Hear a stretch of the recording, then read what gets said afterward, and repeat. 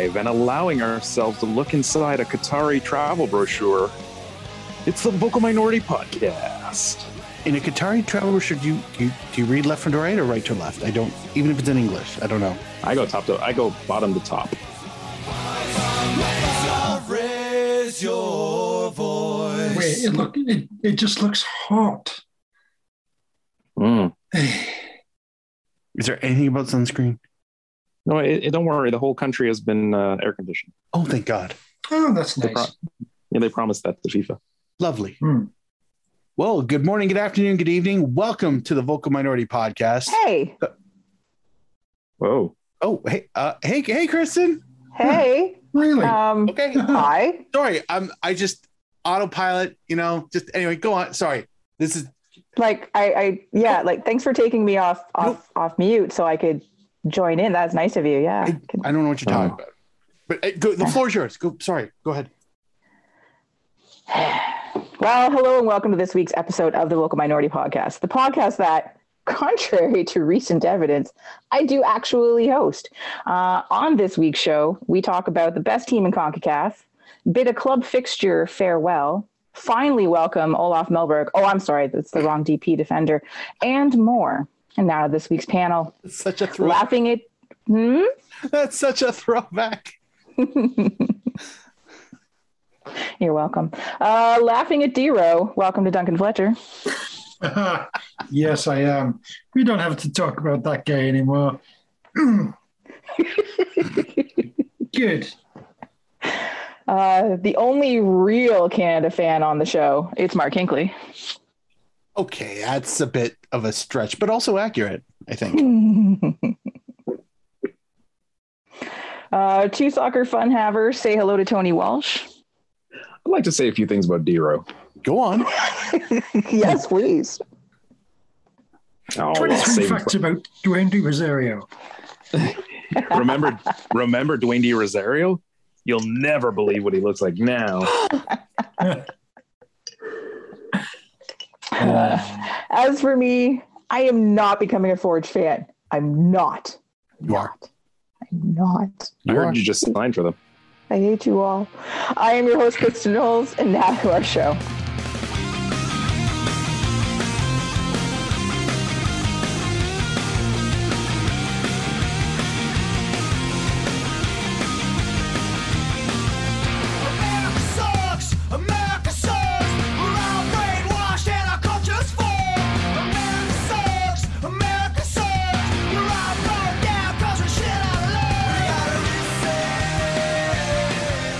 All right. Well, of course, we have to start the show off with CanCon, which means we get to talk about the Canadian men's national team, the kings of CONCACAF, rulers of all.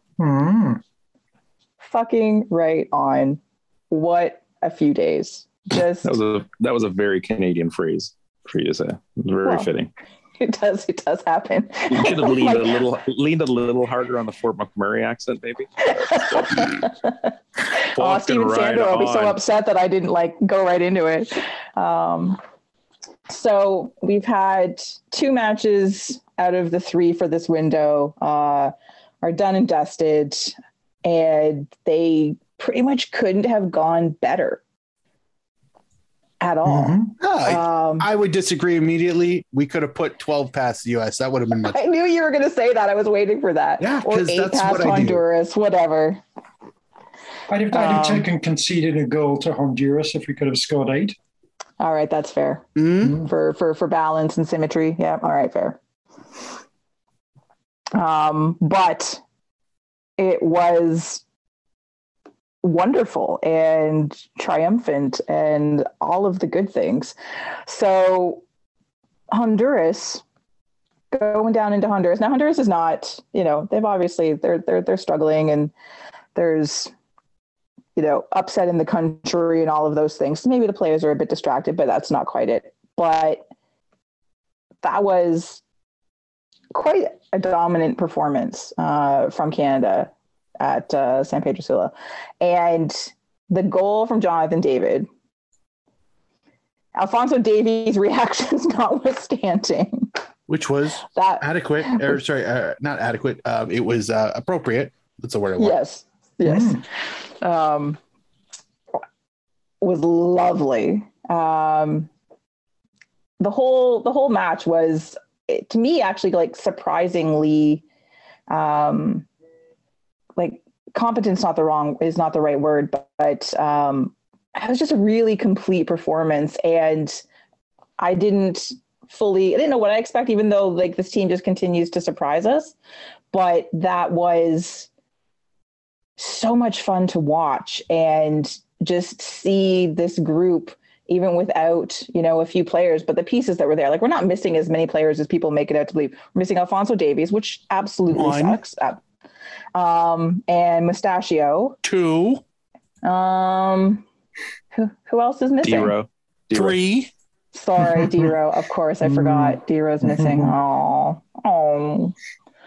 But also, a whole bunch of the players that are there are just in preseason, essentially, if that. Yeah.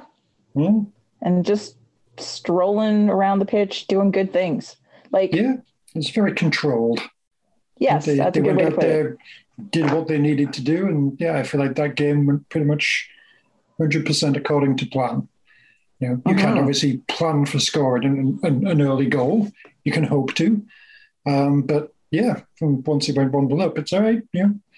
Keep it tight. Don't really give them too much. Get some chances on the break, and if things do occasionally go wrong in defence, you got Milan Bojan, who's playing just out of his fucking mind right now. So right, Captain Sweatpants to the rescue. It's the game in Honduras. Fun and not in any way sort of scary or nerve-wracking or anything like that. So, right, they know what they're doing and they've got this under control. It's good. Yeah. And who the fuck would have think that? I know, it's such a weird feeling, right? Well, I mean, yeah, super accomplished result and like performance. I mean, the good thing, even though we're not quite talking about the next game yet, what it did, having such a controlled result, was it definitely took the pressure off from going into the next match. I mean, if the result would have been a draw or worse, the pressure going into the American match probably would have completely changed how they had to approach that match and their mental state going into it. So the cascade effect of having this, right off the bat in this round of qualifying was just everything they could have asked for. Mm-hmm. So you think they were able to play like a little bit looser going into the match against the Americans? I think not that they at all went into that match with a loss on their mind, but if they'd gone into that match with only 1 point under their belt and a bunch of teams breathing behind them, or even 0 points if Honduras had pulled off a win, I think going into the match against the States probably there would have been a lot more nerves associated, because not only were you're then going into against a strong opponent, despite what anyone who wants to say about the States, but you're then looking over your shoulder heavily at oh God, let's not screw up our whole qualification. So I think it must have been a ability to play that little bit looser, knowing that, okay, even if we got a draw today, 4 points already out of 2 matches is already a pretty good round. Mm-hmm. No, that's, it's funny, kind of, I like how I feel like Honduras obviously set up for the US, just that, again, that mentality that I wouldn't say that they were relaxed in the second game, but they were definitely confident in the first one. They look like, I mean, they did look like Honduras didn't look like they were Honduras of last cycle, No, definitely not. They are definitely a former right now of what they can be or used to be or whatever. They're not meeting their potential. Between cycles. Yeah, between cycles. Yes. Transition. There you go. Yes. That's a hell of a buffering. Yes. I heard CONCACAF is asking them to change the H on their kit to a lowercase h though right now. When they take away your capitals, they're not really all caps right now. No, That's just harsh. That's just harsh. Yeah, they're whisper Honduras. But to see, just to see, that like Duncan, like you said, like that control throughout that match in Honduras, somewhere where, historically it's been a challenge, the 8-1 debacle notwithstanding, it's always been a challenge. And they just continue to show again and again that this is a different Canadian side. This is not the team that traumatized us for years and years. But yeah, to have that really solid performance, to see Liam Fraser, can we talk about that pass from Liam Fraser? Come in. It was very nice. Art. And not just be okay, but to be like good. To have people talking about his play, not just the pass, but the pass was beautiful. TFC should look into that guy. Right? Like I know, like it seems like that's something that they could use, but no, I guess not. So there's a lot of standout performances, but again, like such a strong team performance and very strong defensively. That's the thing I think that as this tournament, this qualifying tournament goes on and on and on, is how strong they've been defensively. Mm-hmm. 5 goals against. It's just, it's such a unexpected thing, really, considering they've had like some defensive losses and stuff, but yeah, that's the surprise. And, if you're going to be sort of giving like John Herdman credit and everything, it's like, all right, well, I think that's, where it needs to go. Because, obviously up front, Davies is there. It's like Jonathan David, it's like Kyle Aaron's playing well now. All right. So you've got like some superstars. Is that really about the coach or about the individual talent? But and you look at the defense, with all due respect to them, but, Sam Adekugbe, Alistair Johnston, Donnell Henry, Scott Kennedy, Kamal Miller. There's no fucking superstars or anything there. These are sort of like MLS level, or maybe slightly not even above. quite MLS level, or maybe slightly above. Duncan, can I implore you? Go on. To do that entire bit over again, but add the word "yet" after you say "world class." They're not world class yet. They're on the ascendancy. Yeah. Well, but yeah, this is a collection of defensive talent, which is okay, but I don't think particularly better than we've had previously. Back when it was sort of Kevin McKenna in there, or Stalteri, or we've had good defenders, or at least competent at a similar level as we have right now, individual quality defenders, and all of a sudden they're actually playing really freaking well, and they're solid defensively, and helping out, doing things, being dangerous going forward as well.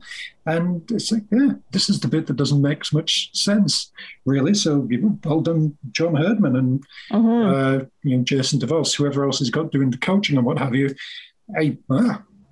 That's the impressive part of it, really, is that 5 goals against so far. Yeah. Yeah, like a little bit of a defensive reclamation project almost. Yeah. In terms of like talking about who's there, like there's lots of, there's a certain level of veteran nature to some of the players, who've been around, played in a few different leagues, played at multiple levels, but there's a lot of young guys who are playing in a really steady way. Like it's not the frantic defending that maybe we saw even a year ago or a year and a half ago from this side. Like they've settled into this, and it's been really interesting. You mentioned Scott Kennedy, who everyone was like, who, what, who is this person? That kind of thing. And so that's been really, really fun. And then Borjan, who is full value for like whatever you want from this man, right? Like as a player, as a personality, as a Hamiltonian. As a Hamiltonian. Not the first time. Sorry, Mark. I didn't mean to leave that out. Not the first time I'm going to say it. Probably won't be the second either. Nope. All right. Well, then... I mean, Boyan is fantastic. And this is something, again, I don't really feel like he's been like this. Then there was always like, yeah, he's quite good, but he can be a bit erratic and something's going to go wrong at some point. But, I was kind of, we really missed out on not having the Begovic would have been much more solid and would have done better. And then just all of a sudden, Boyan's just fucking lights out. He's not just solid and doing okay and not fucking up. He's doing really fucking good things as well. And he's not shit like Begovic, so let's just throw that in. Fuck Begovic. Fuck him in his face. The funny thing about Milan Borjan is like with his personality and that he's like an extra from Fubar. The best thing about it is we can say it. They are looking very likely that they're going to go to the World Cup, and just the knowledge that this guy is going to be a cult hero in Canadian soccer circles for the next few decades is pretty funny.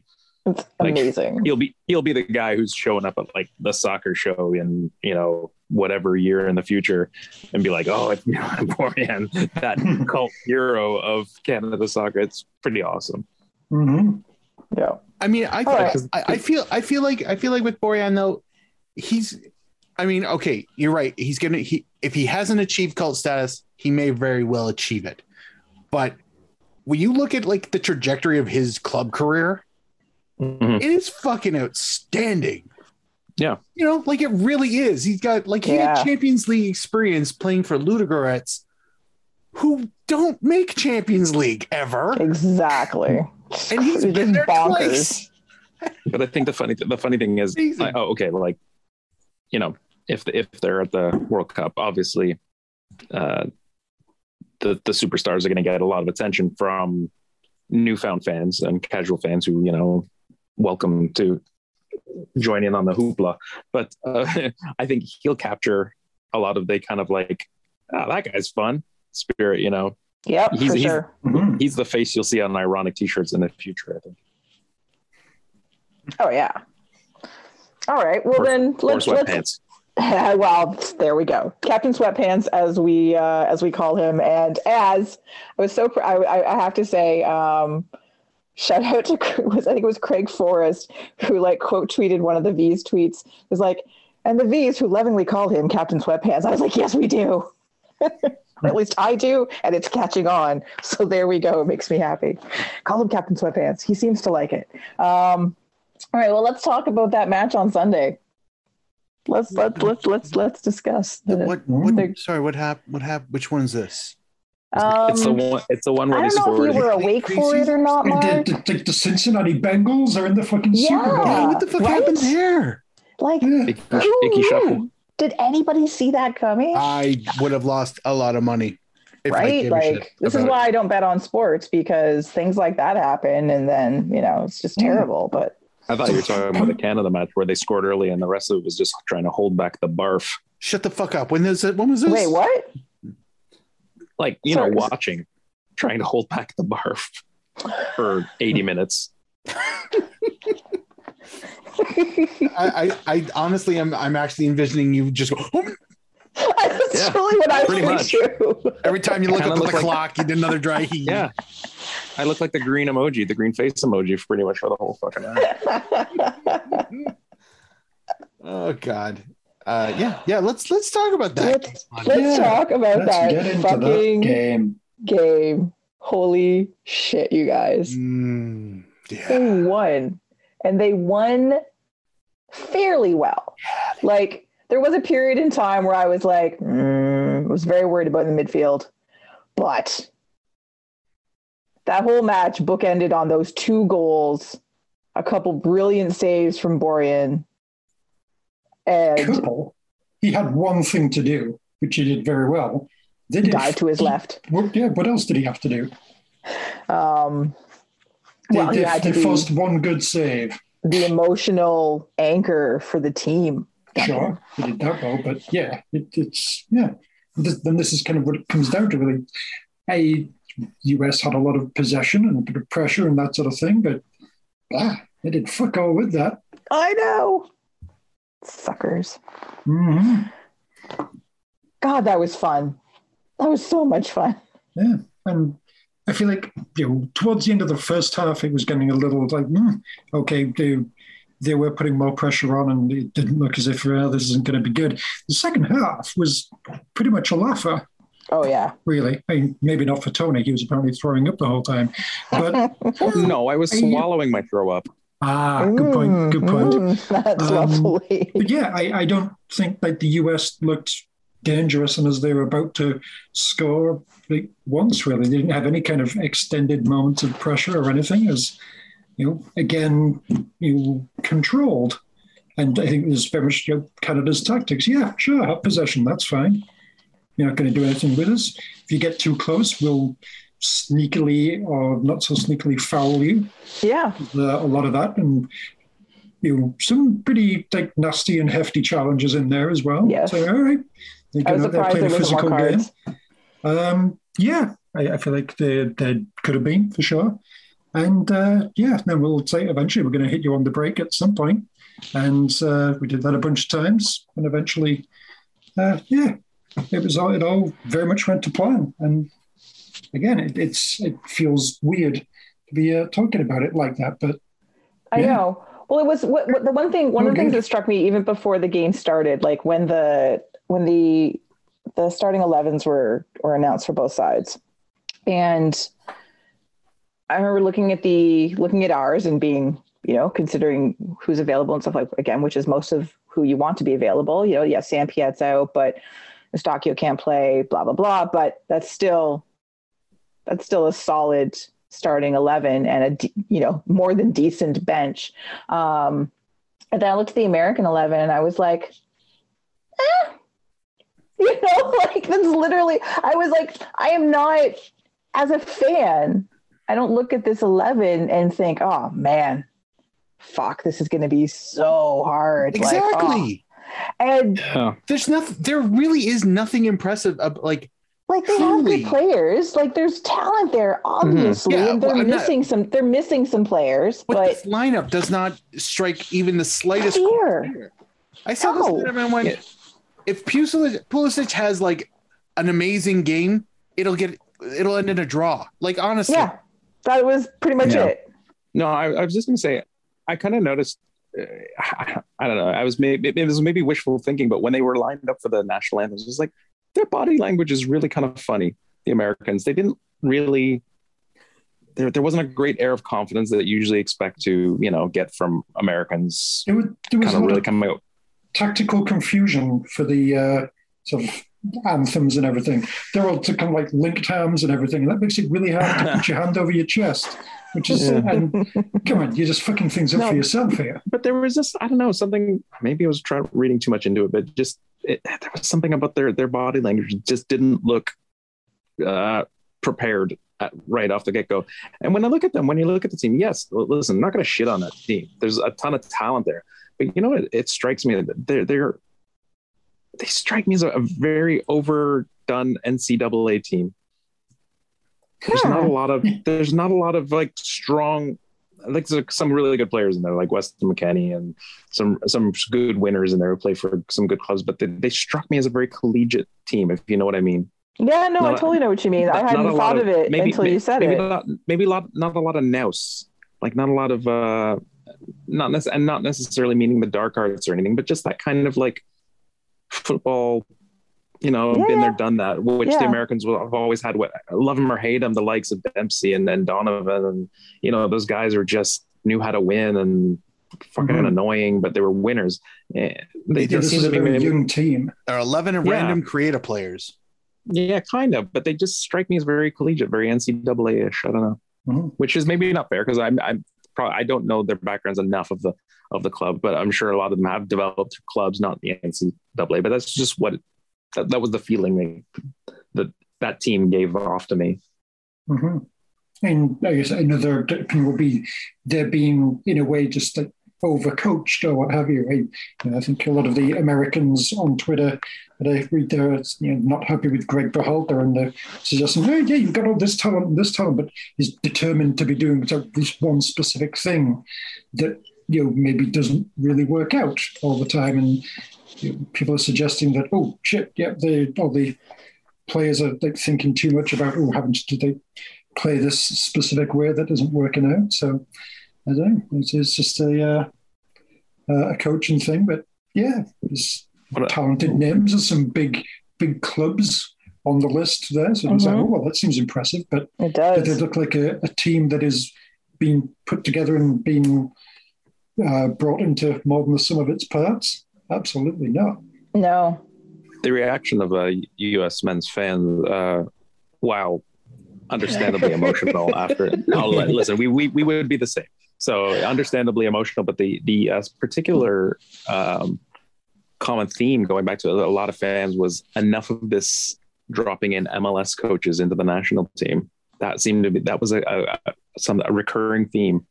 I don't know if that's right or wrong, but it was a very interesting bogeyman being put out by quite a few people.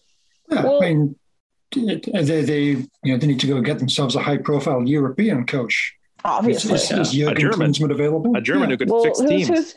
Who's coaching their women's program? So with John Herdman, and again, I think we can all agree that he gets to keep this job for as long as he wants right now. Oh yeah, no, it's no longer it's coach for life, it's whatever. No longer but, national team coach. It's the John Herdman role. Yes. Well, let's see what happens in El Salvador. But anyway.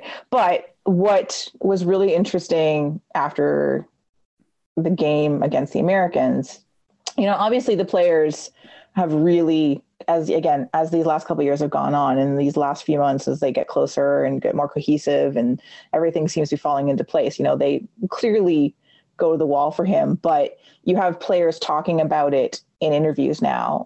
And Borjan actually said, someone said, well, what's different? And he's like, John Herdman. Mm-hmm. This is the difference, is we have this guy in charge. And, there have been, we've heard little rumblings about some changes in terms of like coaching personnel and players a little bit. And they really have, I think, sort of distilled down the type of player and who they want and what they're doing with this squad going forward now and then for the next 5 years. And it's really interesting to watch, but it's also really exciting to have that as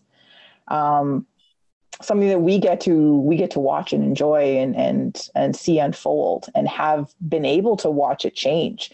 Like you just go back just look at the last 2 years. It's so different. What's different for me, in particular, like over the last little while, is my feelings towards, when they got off to a good start, my feelings towards the team, the program was like, oh man, it'd be great to just like sneak that third place or, win that fourth and get to the World Cup and experience this great, to now being like, I wonder who we're going to draw in a group and where we can grab points. Yep. Because this is not a team that looks like one that goes to the World Cup and rolls over or gets no goals in 3 matches. This looks like it's like, okay, well, let's see who we get and what happens from there. Yeah. When we finished second in Group G, who do you think finishes first in Group A? Like, yeah. I mean, Canada can totally be the Iceland of CONCACAF. Mm-hmm. We've got the clap already, so we're good. Got the clap, got the cold weather, and we've got the team that kind of comes out of nowhere and surprises people. But one weekend in Hamilton, and you leave with a clap. I am 100% ready for Canada knocking England out in the first group stage at the World Cup. It could 100% could happen. Tasty. I'm pulling for the England, Canada, Australia group. And we all lose to Japan? Yeah. No, some other Commonwealth country who I don't know, one of the awesome like African countries are still in the Commonwealth. We all get knocked out by Nigeria. That would be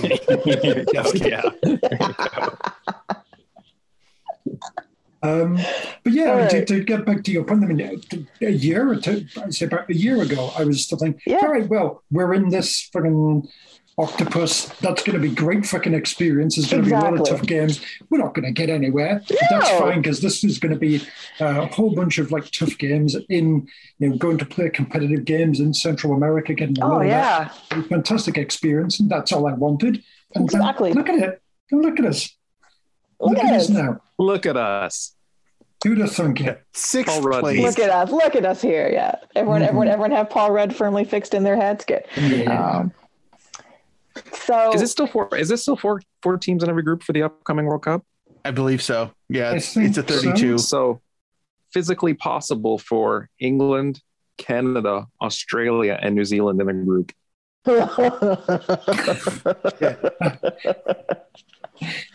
Oh man, that's that's just going to be an annoying group, honestly. I've never gotten mad at a Kiwi for a thing in my life, and that includes Jeremy Brocky. And honestly, I will just, oh God, can we just switch with anyone? Anybody. Argentina, you want a piece of this? Excuse me, teacher. Can I have a different group, please? These guys don't want to do their work. I would like to be in a different group, please. It would be like the Spider-Man meme of the World Cup. Yeah, pretty much. All right, let's touch on some stuff from the match though, because we just went, which was great. This has been fun. So as alluded to earlier in the show, Kyle Laren. Damn it, Kyle! Stop making me almost like you. Damn it, Kyle! Damn it, Kyle! Kyle! God damn it, Kyle! Like seriously, that is all that is in my head every time he scores a nice goal or any goal. But especially when it's it's like, oh, fuck you and your goddamn talent. Stop it. You should have 2. Yes. So Kyle Laren with the early goal, the early lovely goal, takes away the scoring title from Dwayne De Rosario, forever endearing him to Duncan Fletcher. Well, it's not over. Come, Yeah, he'll be back. when D-Rose suits up for the World Cup. There's what, 28 people, 28 names that get named to that roster? He's training. There's going to be some D-Rose good, an alternate. He's training.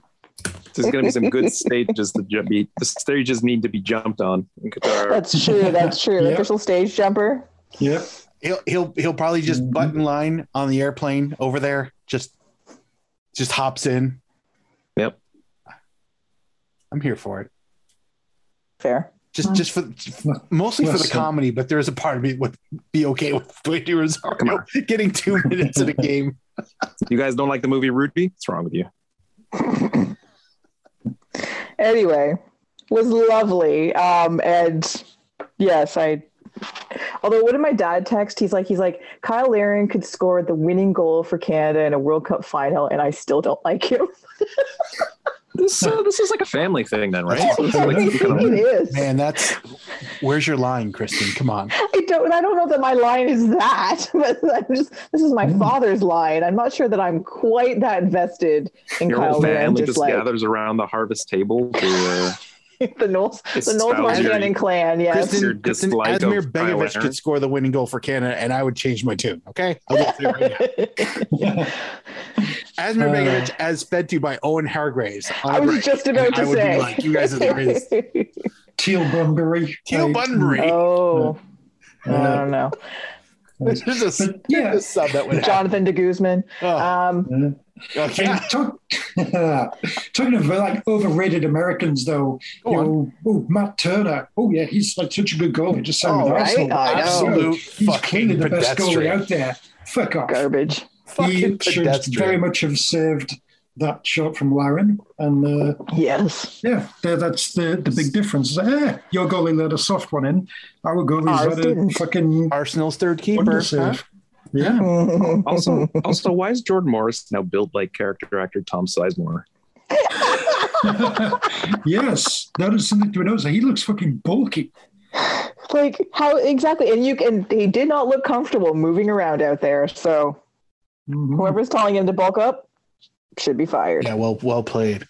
If as we're going on about Americans, I gave a rousing ovation for the substitution of Sergiño Dest as he came off the pitch. Barcelona, huh? Is it B or is it the one in Ecuador? Because there's nothing that I saw. Barcelona's got to suggest that, yes. Is this like how Balu Tabla plays for Barcelona? Oh, probably. Is it that kind of thing? I couldn't believe it. It's like, oh, so you're the guy we're supposed to be impressed by? Let me know when it happens. Adama Traore is currently sitting in his locker. and any empty space with Serginho Dest was going to come back to is just filled with baby oil. Ooh. Anyway, move on from that now. So Kyle Aaron likes to oil up. All right, so Kyle Aaron is now currently Canada's scoring leader all time, and congratulations, Kyle. Mm-hmm. Duncan calls him hero. Pretty much. I look forward to him and David just kind of like swapping it back and forth for the next decade. Reasonable. That'd be delightful. That would be delightful. But let's talk about Sam Adekugbe. I hear there's only one of him. I love him so much. He has been such a great story over the last 6 months. One Sam Adekugbe. And his just the way he has secured his position on this squad as a starter and has such a great personality, such a great person to root for, and one of those players who may have fallen through the cracks before, but now here he is, automatic 11. And he wanted that goal. He was trying. Yes, he did. He was trying multiple throughout that match, but I enjoyed the Terry Dunfield after the free kick that he took. Yes, I think Gareth Wheeler said, "This is what What do you think about that free kick?" And Terry Dunfield was like, "Well, he was confident." Yes, he did think that he could score from there. He did not do well, but yes, he was confident. And he had another ill-advised shot towards the end as well. It's like, wow, you are fucking desperate to score here, aren't you? And then he fucking did that. And then he did that. Craziness. What a crazy individual effort. And the audacity to take the shot from where he did and just bam. World-class fucking balls. Seriously. Just absolute. Are they titanium? Madness. Jesus, man. What was funny is about that goal, because the wife was watching it, and so that was amazing. You go, he's a defender. She's like, what? Yeah. He took that as if he's been doing that to goalies all his fucking life. Mm-hmm. I mean, to be fair, Matt fucking Turner, to defenders. He was not going to stop anything. But holy fuck, what a goal. And just absolute class. Fuck. Yeah, and 95th minute is all right. This is all about let's just defend him. Let's just get the ball out of there, and but the fuck, he's running up to we're going to hoof the ball. I'm going to try and win it and do something. What? You should be trying to defend. That's all you should be focused on. But no, he's going to go and fucking win the ball and go off and do fucking that. Do something spectacular, jerk. Honestly, who told you were allowed to do that? Yeah. I didn't have it in the rundown, but I do want to give a shout out just because I've watched this clip so many times today on my way to work and on my lunch break. The Junior Hoylett nutmeg. Yes. But Daniil Henry's reaction on the sideline. I did not see that into the Cypriot nightclub. Oh my god, it was amazing. I could not fucking believe the audacity of Hoylett doing all that shit. Oh, it was beautiful. If that had resulted in a goal, he would have deserved to be thrust into the spotlight for the rest of his life. Because it was just disturbing how he was undressing fucking players. Mm-hmm. In that temperature, that's rude. And coming on as a sub, just well, I didn't start, but let me show you what's going to happen now. I'm going to make mark on this game. Nutmeg was like the third guy that he had embarrassed just within that particular move. It was So fucking amazing. We do talk about Hoylett a lot, but it has been a pleasure watching him develop with this team and become more and more and more with this team. And just, it's great. I was very reluctant. I was uncertain when he first joined. He seemed like too much of an individual player, not a team player, didn't seem to have the effort, but it's night and day now. And it is delightful watching him on the pitch. It's great. I feel extra good. I keep asterisking, even though it's silly with them going to the World Cup, but it's just ingrained. But I feel extra good for the players who took the chance to play for Canada. When Canada came calling, they gave it a go. With this not on the horizon, I feel extra good for those guys who really said, you know what, I'm gonna join up with this team, and even though I have other options I could take, which are more likely, on paper to get me to a World Cup or whatever, I feel not maybe I shouldn't say extra good. I feel good for everybody, those who've been toiling in the system for their whole careers. But it's really nice for the players who had the option and chose Canada. Yeah. Well, actually, just being of that, something I meant to discuss or bring up when we were talking about the Honduras match. Can we just talk about Atiba for a second and his reaction when that second goal went in, when Jonathan David scored, his post-match interview? Like, I was in tears watching that, to see what that meant to him. And like, if there was ever a player that they should all be, like we talk about this, like he's the men's team's Kristin Sinclair, right? Like, they do it for her. These guys are doing it for him, because Atiba fucking deserves this. Oh, I'll expand on what I just said about players joining. Man, his World Cup Panini sticker alone is worth. I want 20 of those. Just him at the World Cup is such a reward for Canada being in the World Cup. That's just awesome. And they better. I don't care. I don't give shit if that guy's ankle fucking blows up a week before the World Cup. You bring him there, on a floating dais like Jabba the Hutt. I don't give a shit. Fuck yeah. I was gonna say, I want academy players from every Canadian club like carrying him around for sure. Yeah.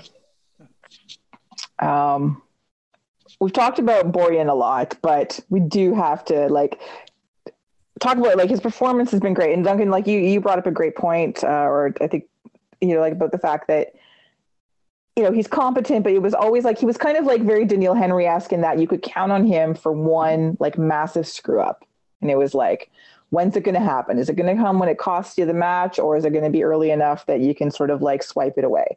And as this goes on, he seems to get more and more dialed in. And I don't know if he's feeding off of his teammates, if he's feeding off the crowd, or it's just, the prize is in sight, right? So he's just becoming more and more laser focused. And and this is 3 straight games now. He's made ridiculously good lead saving saves. Mm-hmm. And so it's wow, this guy is just racking up the points that he's earning for the team. It's remarkable stuff. But then the sweatpants. So it is worth noting that, we were kind of hoping it's oh, good, it's a cold weather game, the sweatpants will be out. Shout out to Bobby Brizzo for making a 2-stick out of a pair of sweatpants in the V section on Sunday. Legend. Absolute fucking legend. And it was brilliant. Worth it. 100% worth it. Thanks a lot, Qatar, for being a hot ass country. Right? Mm-hmm. Yeah, ruined everything. Couldn't make one air-conditioned stadium so we could get that shit idolized forever in said Panini sticker book. Right next to Atiba is the sweatpants. The sweatpants need its own sticker. Yeah, one of the special sparkly ones. Oh yes. I honestly was like hoping for when that, the traveling trove of soccer artifacts, when they come to various museums, Pele's boots, kit of Diego Maradona when he first played for Boca, Boyan's pants, like right in that pantheon of like legendary football artifacts, it would deserve it. And now we're getting denied because we got to play it in the desert. But a piece of the pants are going to the Canadian Soccer Hall of Fame. Oh my god! Oh, like the Shroud of Turin. Okay, it's done. Did you say a piece of the pants? Yes, they've cut a section out. I don't know why it's not the whole pants. I don't know. I just saw this and I thought it was great. Does that mean he has to now have like a hobo patch over them for this next match? Maybe. And which section did they cut out? Well, I didn't ask. I don't know. The cod piece, Duncan. The cod piece. Yes. Okay, so the idea of the whole swatch thing. Okay, hear me out. So check this out. So all right. in packs of soccer cards, because this is what I do, as kind of like to incentivize collectors to go after them. What they'll do is they'll get a game worn shirt, cut it all up, and put basically a swatch of a jersey in a card that you might be lucky enough to get into a pack. How many boxes do I buy to ensure I get a swatch of his sweatpants? You? All of them. Oh, I buy them all. It's all. I'm going to corner the market. I'm going to rebuild the pants from card swatches. All right. Here's the tweet. Sorry. A piece of Milan Bogoarian's goalkeeper pants and his captain's armband from Canada's 2-0 victory in his hometown Hamilton will head to the Canada Soccer Hall of Fame. That's all it says, but there you go. Piece of the pants. So you're going to ruin the pants, but not have all of the pants. All the luck is going to fall out now. Mm. Well, and more than that. Yeah. But one thing though with Milan Bojan, all right, it's a 1-0 game. Things are tight. Presumably there's some time wasting to be done. Where the fuck was Milan Bojan's cramp? He didn't get cramp against the States. What the fuck? There was no need. He was well hydrated. Yes. Is this like he didn't want to appear weak in his hometown of Hamilton? As much as we're going on about the pants, I would like to give a shout out to the armband. Seeing him as a captain, was probably what it should have been at the beginning of the cycle. The leadership that he's taken on, as far as stealing his teammates to focus on the game, don't worry about the superfluous shit. Can we talk about his Richie Larea wrangling? Oh yeah, just his intervention. Honestly, I like. He should get extra pay for that. If somebody who looks like Milan Bojan came up to me, put his hand around my chest and said, "Calm the fuck down," and I looked at him, I'm just thankful he's not asking me for my money, because I would be scared.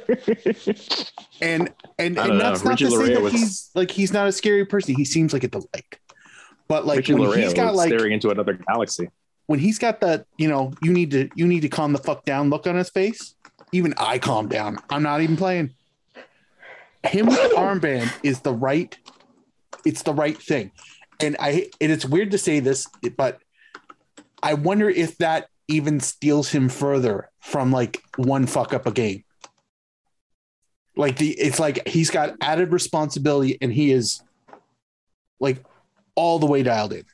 Not to say that he hasn't been. He's made some outstanding fucking saves, but I don't know, man. That armband looks so perfect on him, and I'm not one that really gets up for oh, so and so's the captain, so and so's the captain. 9 times out of 10, it doesn't really resonate with me. But seeing him with it, it's yes. If it's not Atiba, it should be him, and I fully agree with that. That's not a slight against Atiba. No, I know that. It was perfect. It looked very right. And besides, every time you see a Milan Bojan post-match circle, pump the guys up speech, including all the swears and John Herdman, the look on John Herdman's face when he starts dropping F-bombs, which is still one of my favorite things ever. Like, come on, how can you not be like fired up? It's great. True. Hear me out. D-Row, honorary captain. Okay. No, Duncan? No. No. Right. Just thought I'd put it out there. No. Yeah. No. So He gets Mark, to take all the penalty. Yes. Mark was the lone representative of the Book Minority podcast at Sunday's match. Brave Selfish. man. I selfishly stayed home. And I really wanted to go, but honestly for me it was a better decision. But Mark, tell us in 1,000 words or less, what was it like being there? not And a how TED cold Talk. was it really? Fucking electric. And then the game started. I can honestly say that this is hometown bias, but I was so fucking jazzed for this game, as were a lot of the other people who I know who are Forge Seasons ticket holders, who are Hamiltonians. Like the whole notion that this was fucking happening here. Like I still can't believe it. And I was there and I know the result. And then the game happened. And then the first goal happened in front of us. Like I couldn't fucking believe it. And I feel like there was a constant, we can't believe this either. Like just throughout the section. Not, it's just one of those like kind of a fairy tale-ish theme, shall we say. Fans were obviously in great spirits. The result went our way. Some of us froze. The poor bastards. If you sat in section 109 and I guess 108, I can't remember what the division is. They were in the shade the entire game. When the game was over and the sun set, the temperature plummeted and we were in the sun. So I have no idea how those assholes did it, because holy crap, it got really, really cold. But full marks to those guys for obviously being bundled and being ready for it. Very well done. It's just the whole thing's a bit fairy tale, really. Also, I as an aside, if you were one of the people who were driving around looking for parking and you genuinely thought there was going to be parking spots within 2 blocks of the fucking stadium, I want to just understand how your thought process suburban is this mentality. Did you really fucking think that through? Honestly, we parked about 7 blocks away and I knew where, like, obviously I know where I'm going. So, but it's the people who were literally driving down a street towards the stadium as if that there was going to be this mythical parking lot that opened up. This was like 45 minutes before the game kicked off. And you could see like there was no street parking anywhere near the stadium, yet they were driving towards it. Did they think that people in Hamilton park far and then backfill? That's not how this shit works. Idiots. Couldn't fucking believe it. What the hell's wrong with you? So if you happen to be listening to this and you were one of those people, never identify yourself to me as one of them. All right. I will think less of you. Mark, I want you to focus on the game experience. The game I don't know what the hell else to say, Kristin. It was. Right. Well, how cold was it, Mark? It was one of the greatest fucking things I've ever seen in person. And that includes me being at the Toronto-Montreal second leg thing, which is obviously one of the greatest games ever made. It was insane. We beat our old enemy 2-0 in Hamilton. And Sam Adekugbe, goddamn legend, got the roar that he deserved. The only other thing I would throw in, And Tej Shahota, friend of the show at Bodical, follow him. He was I guess up in the deck on the other side. Okay. And did a pan of our side I was on, with the caption 50% capacity in quotations with the little smug, like, oh yeah, really icon emoji. Because looking at his side, it's like, that doesn't look like it's quite, that looks like it's a little over 50, maybe 60% capacity. You could see empty seats, but it was more than half full. Our side was definitely more than half full. So I'm not going to say that somebody's doing something funny, but there was way more than 12,000 people there. And I'm okay with that. I don't give a shit.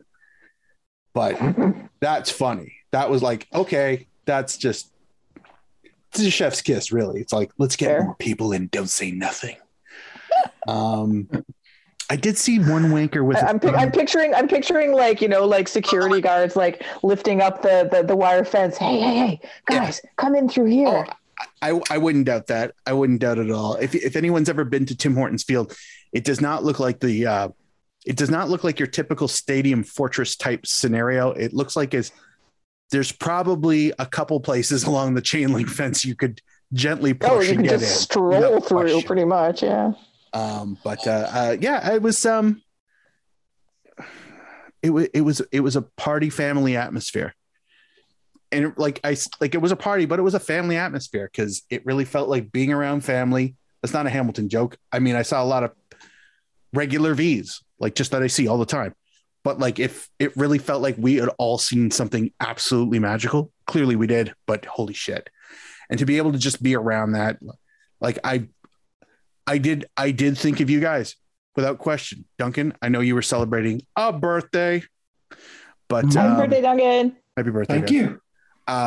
And while I understood, like, it was cold, it genuinely was cold. Like I had 3 layers underneath my jacket and 2 pairs of socks, and I was fine, but it's still fucking cold. You did. You were on TV briefly too, Mark.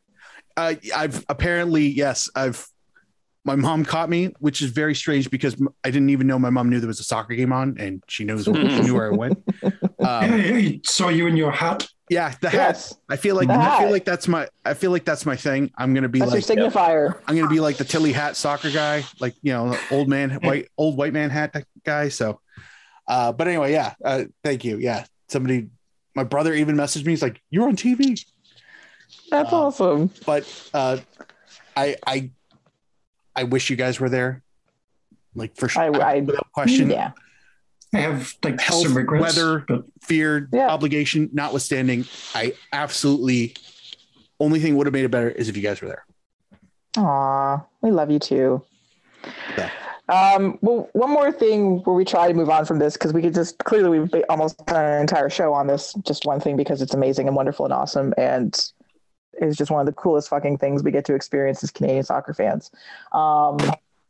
Is talking about the fans, and obviously I'm a member of the V's, and I do want to give a shout out to my fellow Voyageurs, because I was not able to be there to help get things set up this time. I wasn't involved in the game day setup, and Jamie and Rob and Aubrey and Al and all the volunteers that came out, Alan, the guys from the Barton Street Battalion, everybody that participated on Sunday to get the flag set up, to get the flags back, although we lost way more flags than we would have liked, but that's okay.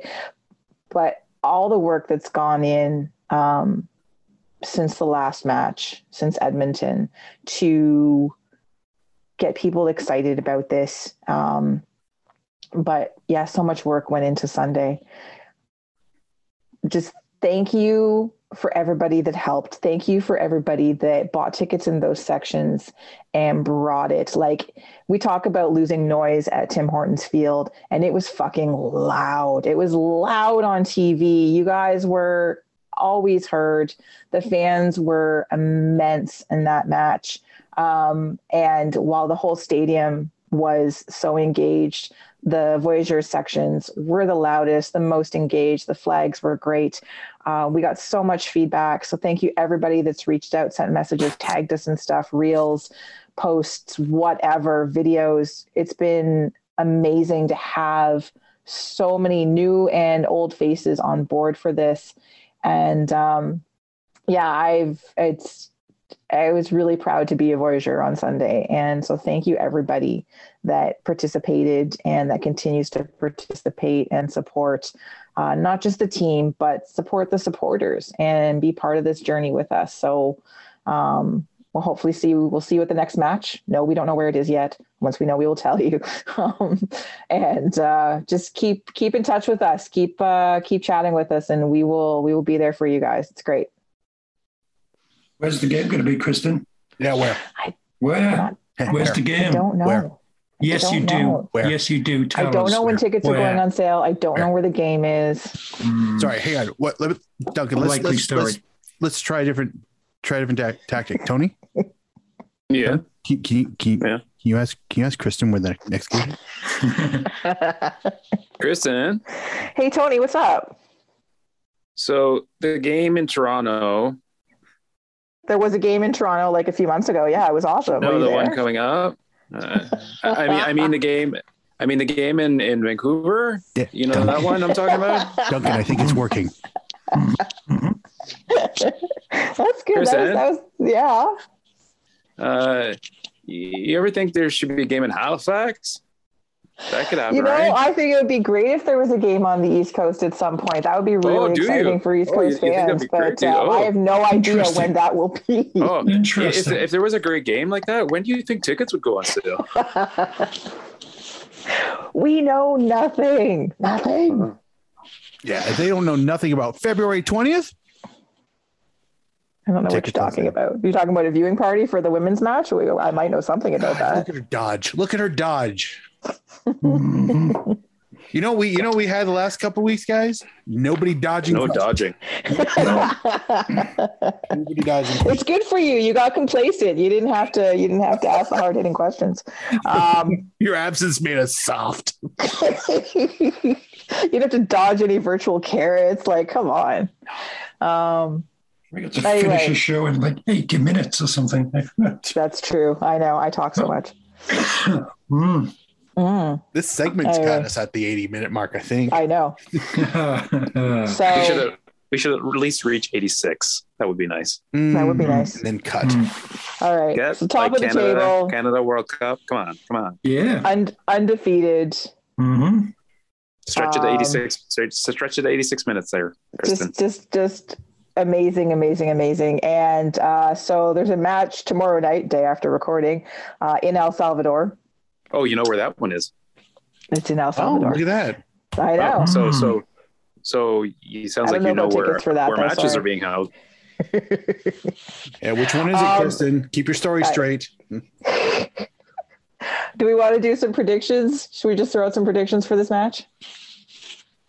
Fuck, 6-0 Canada. I mean, flying so high. 3-0. 3-0 Flying Canada. so high. You guys were cowards, by the way. I just want to throw that out there. Truth. We were. Absolute fucking chicken shit cowards. But whatever. I'm not holding it against you. Clearly not at all. No. Chicken shit is the shit of the sea. Yeah, I'm gonna go 2-0. I'm going 3-0. I'm going 1-0 come down after hangover. But still solidly in control. Fair. Okay. The 1-1. It's still very difficult to win away games in CONCACAF in Central America unless you're playing Honduras. 1-1. We come out of this whole thing with 7 points out of these three games. Decent. And, Huzzah. All right. A couple other things before we leave CanCon and speed our way through some TFC talk. Amazing. We don't have time. Speaking of the Canadian men's national team, former stalwart of the team, Nick Ledgerwood has retired. That's like 8 minutes. Yeah. Sorry, that's a joke from Calgary played Hamilton. Yes. How many the Ledgerwoods worth of time? Sorry. I even forget the context. I just know that it was 8 minutes. So Anyway, yes, Ledger Wood retires. Yeah, it's just and he's had a solid career, kind of it's sad, sort of in a CanPL kind of way that he was one of like the big names when the league launched, right? Like, ooh, Nick Ledgerwood, and was still on the fringes of the Canadian squad, although that was winding down. But he has been a good soldier. And he was, he's a solid player. He was fun to watch. He's got a great name. So yeah, thanks for everything, Nick. Good luck with whatever it is you do next. But he'll be missed. Yeah, got to 50 caps with Canada. Yep. It's 12 years of like wandering all over Germany by the looks of things, and yeah, Solid run. Mm-hmm. Indeed. Mm-hmm. And then in stressful news for me, late this afternoon, I don't know what to do about this, you guys. So Ashton Morgan, who, as everybody knows, is one of my very favorite players. I love Ashton Morgan. Signed for one of her new favorite teams. I just don't know what to do. It's awful. They fucking signed for Forge. Kristin, you don't want nice things for Ashton Morgan? I do want nice things for Ashton Morgan. I just don't want him to play for Hamilton. Kristin, how many Pacific games have you been to? None. How many York games have you been to? None. How many Forge games have you been to? 2. Go on. Why don't you want him to sign for a Canadian Super Club? Yeah. Well, that is the other question. How is Hamilton signing everybody? Because he probably signed a contract with the Ticats, and that's how we're getting around it. Look, I've already stated as a Forge seasons ticket holder, day one, that this is some crazy fucking mathematics that's going on. So this doesn't actually surprise me nearly as much as everybody else. Actually, I would have been shocked if he had signed for Ottawa. Because Bob Young's will definitely put in an offer. It's insane. It's absolutely insane. It does boggle my mind that looking at what they have on their team now, and as someone pointed out in another chat, like they've signed 2 of my favorite players from the Aquaman, and now one of my favorite like I just like. They are testing me. This feels like just a giant, like, hey, Kristin, poke. It's really, it's testing me. All these things you like right here, not that far away. The fucking color is orange. I hope they signed this show. It will be the official podcast. I'm willing. Obviously, they have lots of dough, so. That is a good point. And I'm pretty sure I've seen the budget, and it's not going to take that much Albanian Lex to sell. Really, I was going to say, do they have a good podcast budget? Probably not. Anyway, I am happy for Ashton Morgan to have what should be an opportunity to play regular minutes. The best team in the CPL until she dies. Unlike when he was playing for RSL, even though he played a bit more frequently last season towards the end of the season because they had injury concerns, but I would like him to actually, play. The funny thing, what will be a funny thing for him on this squad though is like he's a veteran, like because of how long he's been playing. Like he's not how old is he? 27? Sounds about right. Yeah. Maybe even more than that. I don't know. Ashton Morgan. Oh my God. Ashton Morgan is 30. That adds up. I feel like he's been around forever. Well, I'm trying to remember how old he was when he started with TFC, right? Because he was pretty young. So too old for Pacific.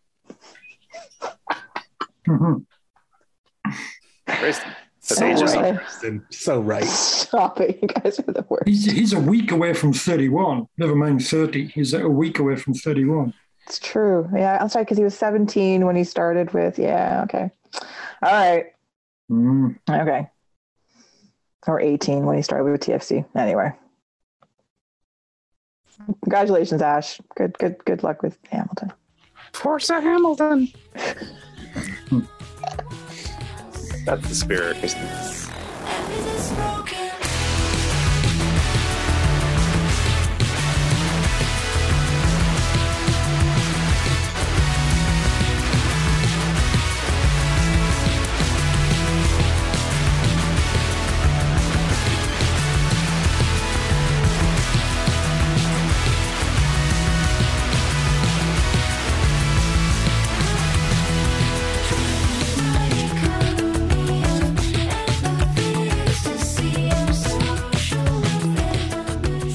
All right. We were gonna, there wasn't really anything exciting else we were going to talk about that had to do with CONCACAF or whatever. We're just going to dive right into some TFC talk. Executive decisions. Right over Ike Igbo's big transfer. Ugh. Yeah. We're going to talk about that next week. Proud of you, Kristin. Thank you. So we've got a few things to talk about. The first one is it's the Endo Sabasa. So Sabasa Endo no longer with TFC, and in fact, he's gone down under. Hey-o. I know it's not where you expect him to go, but actually, Kristin, he went out back. Hey. See, that was right there. It was right there. It was right there. And that was Crocodile Bumdee. Oh yeah. Oh.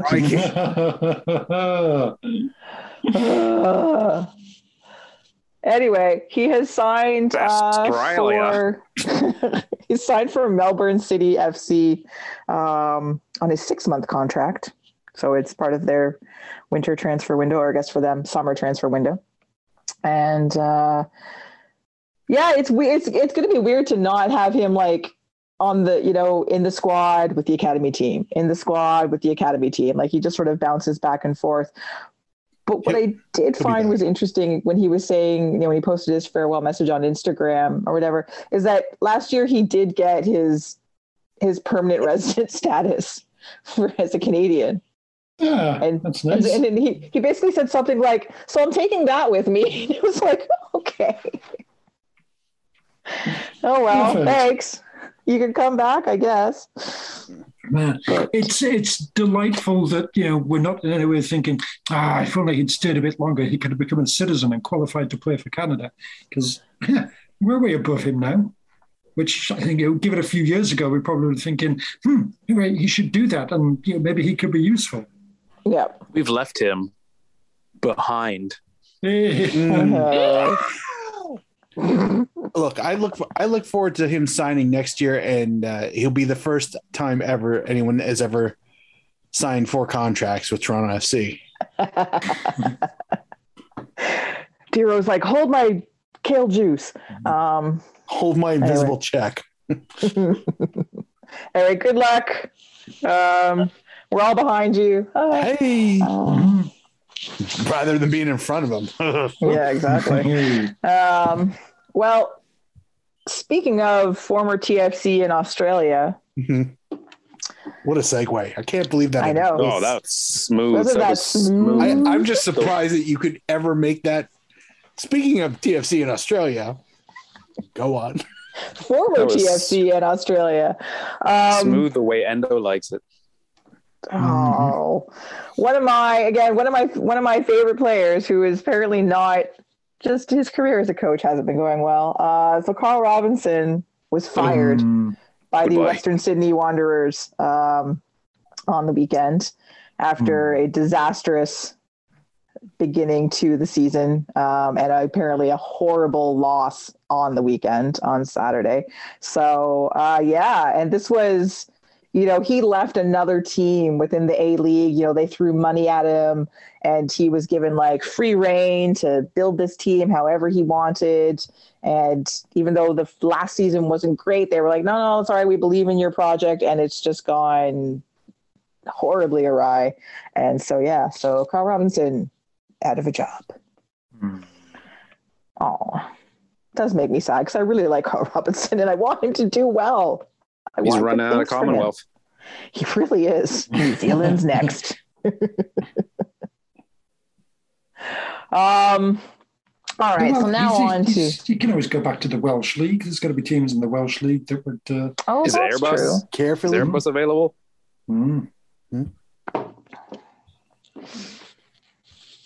Does Cardiff need a coach now? They're not in the Welsh League, Kristin. Come I on now. know. This is the kind of facts we had covered in the last 3 weeks. They're a good, proper English club. Anyway, on to current TFC players. So the big Soteldo swap, it's done. It's sorted. Yay, finally. Hey. Presumably that means that Soteldo got a bit of extra money out of TFC. I would imagine so. To agree to things. To go away quietly, yeah. Yes. So Soteldo to Tigres and Soteldo here. There's been tons.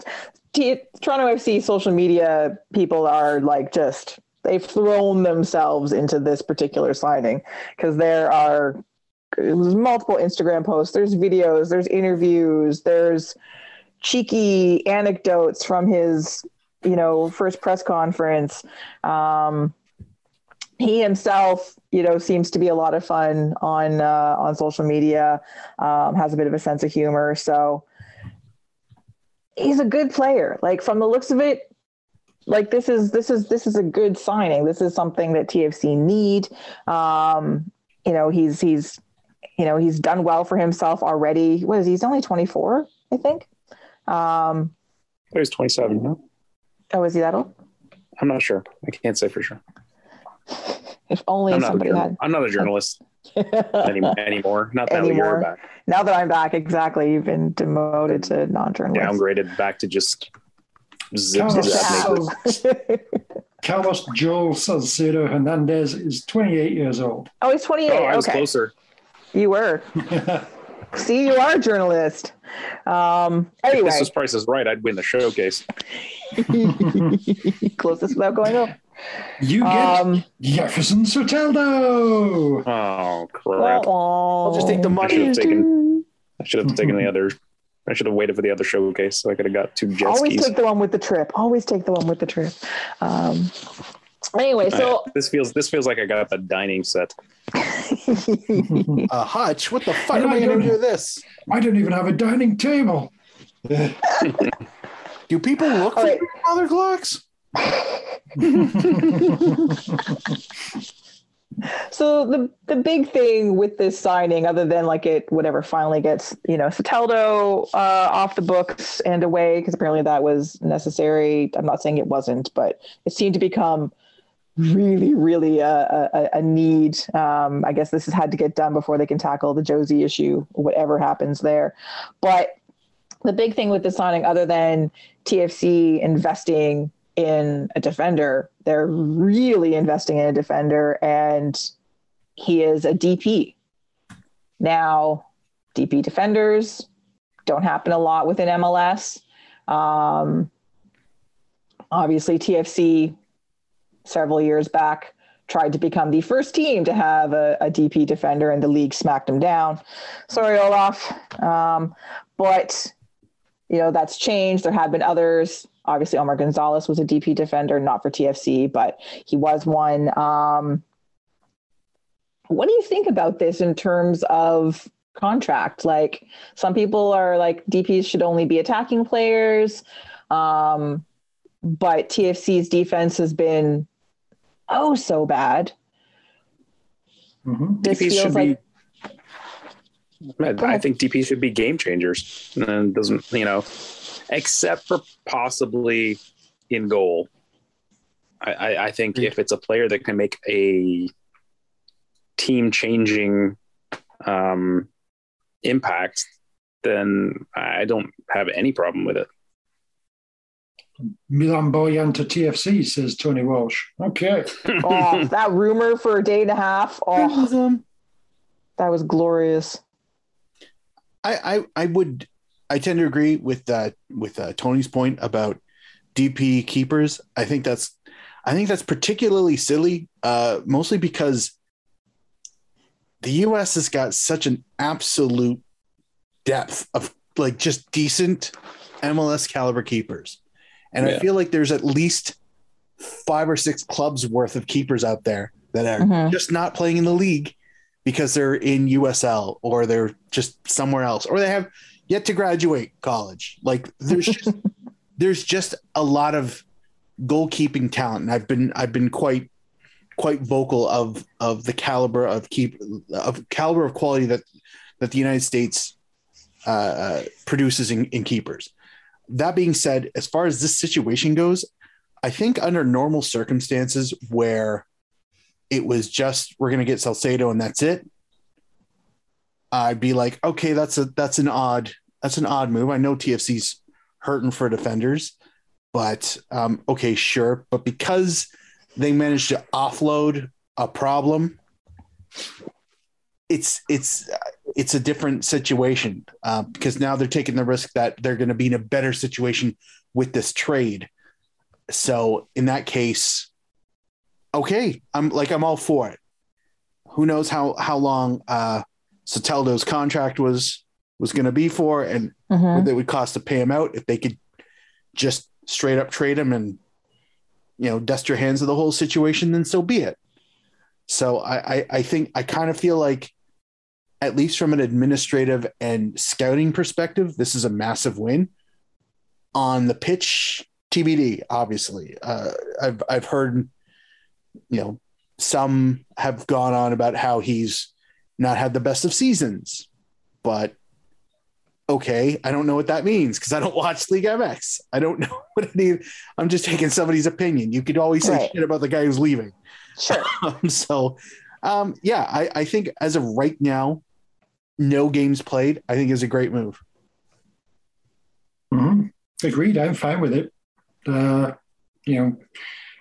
TFC need a centre back. If we can get some guy who's currently a Mexican international, some guy who's still playing for Tigres at a higher level, what have you. He's not like he's some washed out. Oh, well, that guy used to be good. So he'll be able to do well at MLS. It's like, no, he's still good. He's still playing at a high level. We can bring him in. And it should work. To pile on to Duncan's point, like playing for Mexico, that's huge. They're currently third in CONCACAF qualifying standings. They're going to make the World Cup. They are behind a couple teams, but that's he's doing good work apparently. Oh, bless. They're plucky. Yeah. They'll find some success at some point. It'll be fine. I'm sure things will turn around for them. I think it's sort of akin to like talking about like someone who's going to be a game changer, and defenders can be that. And especially if you have, a top class defender, and TFC have had like glimpses of that at times with their defense. They haven't had it for the last 2 or 3 years, obviously. So I'm really excited to see what he does, what they're doing with bringing in some defenders, Lucas McNaughton being one of them. I know you guys talked about him last week, but I'm very excited to see what happens with that, to see if he catches on with them. But yeah, like this, on the face of it, like to see like Salcedo and Mavinga together. Yeah, I'm happy for Mavinga. I feel like if he's got a solid defense around him, Mavinga will be a really fucking useful sort of guy to have. Yes. He's got his speed and his slide tackling and all that sort of thing. Have solid defenders around him. He can be a really useful addition to that. But he's the last couple of seasons or so, it's just he hasn't really had those solid defenders around him or anything like that. I don't think I think he suffers when he has too much responsibility on his shoulders, and he's had to be like the guy because Omar Gonzalez was failing. Mm-hmm. Yes, I think this will be we'll see a good sort of bounce back season from Chris Mavinga. They'll say, oh shit, yeah, that guy is really good, isn't he? Then Shane O'Neill, sure. and get Lucas McNaughton some minutes here or there, hopefully. And all of a sudden, centre back doesn't seem like that much of a problem. So, I guess, do we have any left backs? Kamal Lawrence is gone, Justin Morrow's gone, Richard O'Reilly could play there, he's gone. Arrow?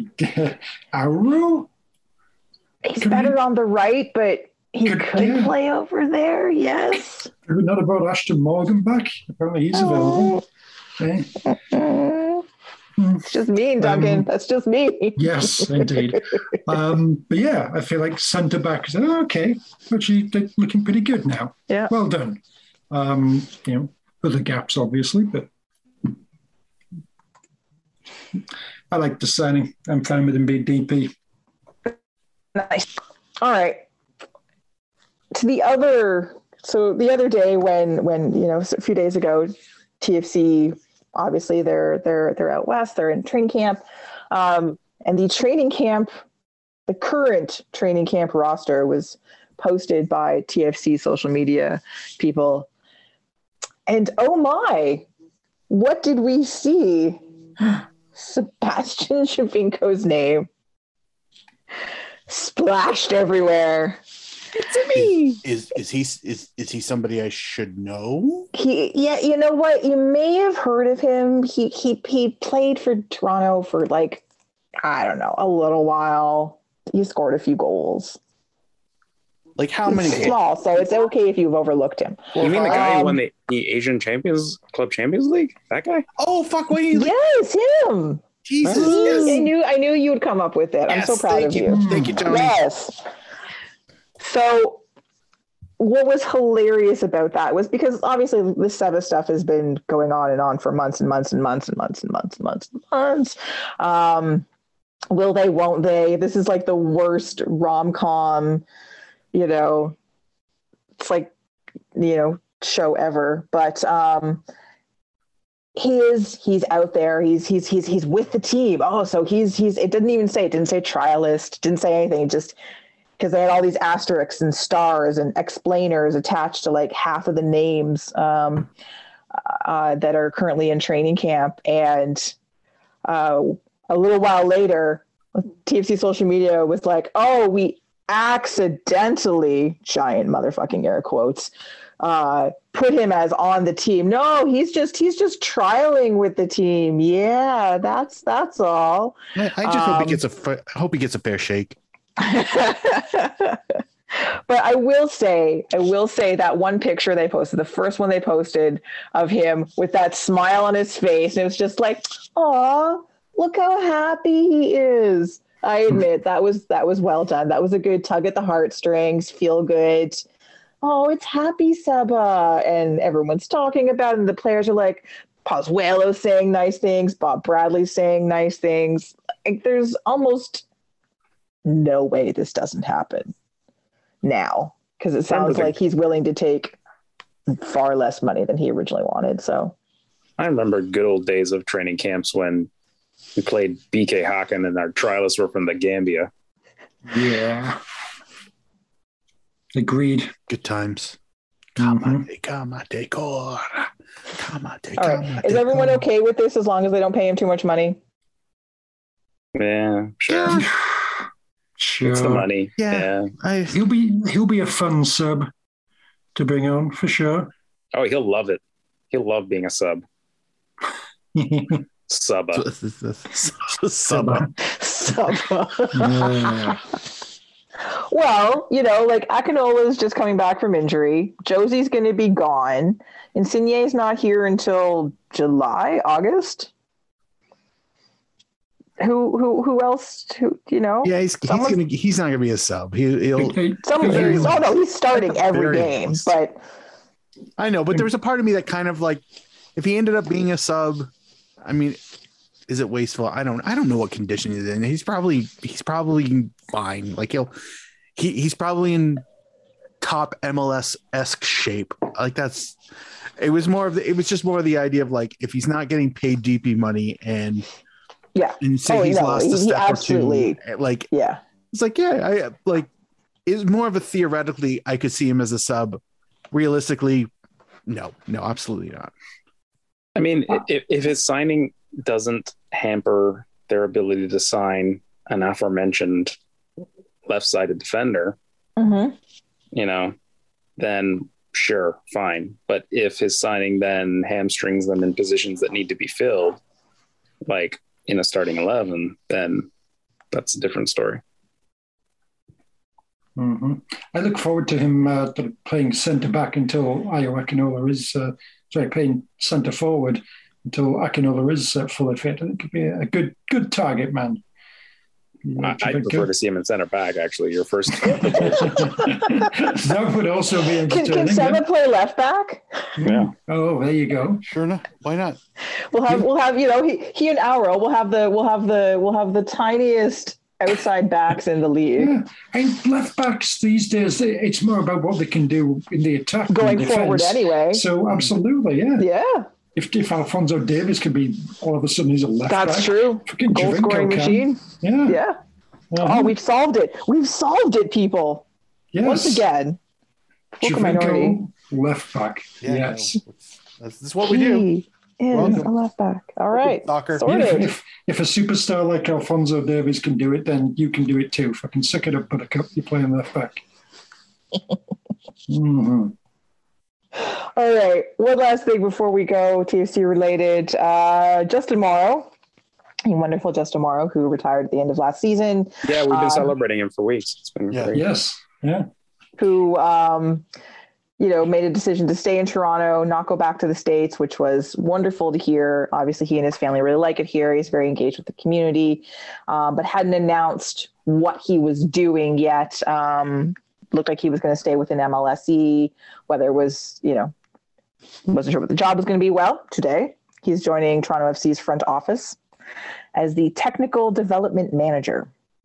And so he's going to be sort of like liaison and developing between the academy, TFC2, and the first team, which is kind of cool. I didn't realize that he was interested in that pathway. I thought he was going to go more of an activism kind of route within the organization in terms of diversity and continue on with Black Players for Change, but maybe more just as like Canadian contingent sort of thing. And I'm sure that's still going to be part of it, but like I'm happy. I think it's great to have somebody like Justin Morrow as part of the organization to sort of keep them focused on some other things that isn't just money.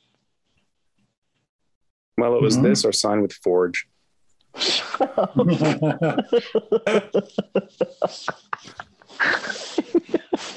Fuckers.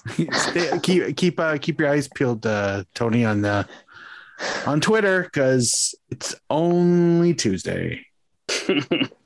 And Champions League is like 2 weeks away. So there you go. Cruz Azul. That's why they signed Ashton Morgan. Yeah. Who can resist the draw of the Azteca? Well, just think about how much CCL experience Ashton Morgan actually has. Yeah. This is good for them.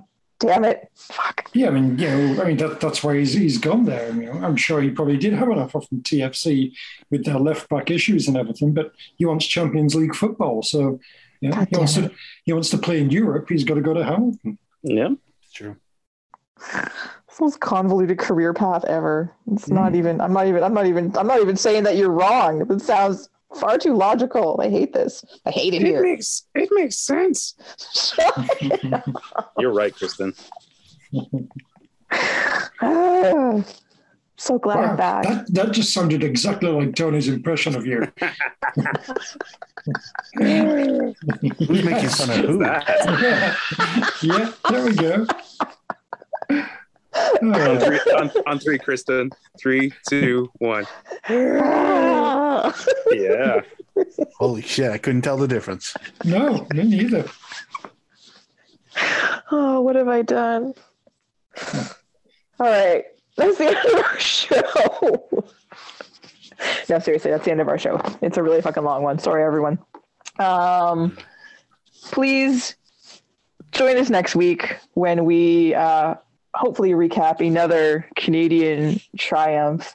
And I don't know, see what else is happening with TFC in the off season. And then we'll start to look ahead to the Canadian women's national team tournament in England that's in a few weeks, and see what else is going on in the wonderful world of football that interests us or not. What's happening with wrestling, maybe hockey, I don't know. The gentlemen have graciously allowed me to join them this week, so thank you guys. You're Appreciate lucky. you having me on. Absolutely blessed. It was nice of you. I appreciate it. Blessed. Yeah, it just feels good to be included. Anyway, the entire Vocal Minority podcast panel was here this week, to be found out there on the Twitters at Duncan D. Fletcher, Mr. Duncan Fletcher. Hello. On the tweet machine at Malarkey FC, Mr. Tony Walsh. So, Kristin, like Ottawa's a city, right? Ottawa is a city, you're right. Oh. Not happening in Ottawa. No reveal. Damn.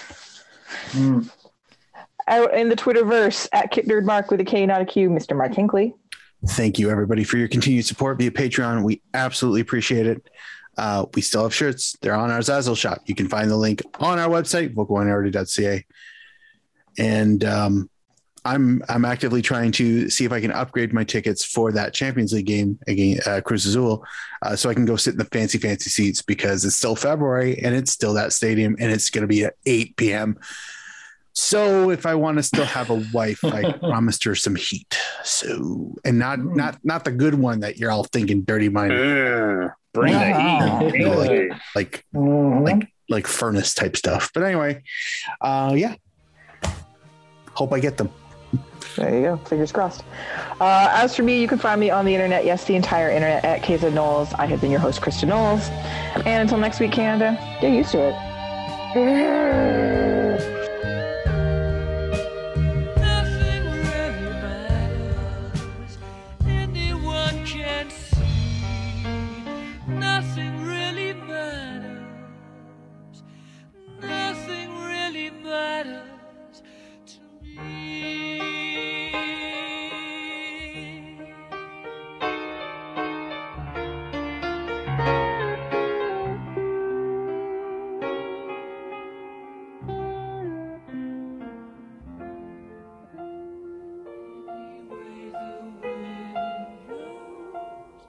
For goodness.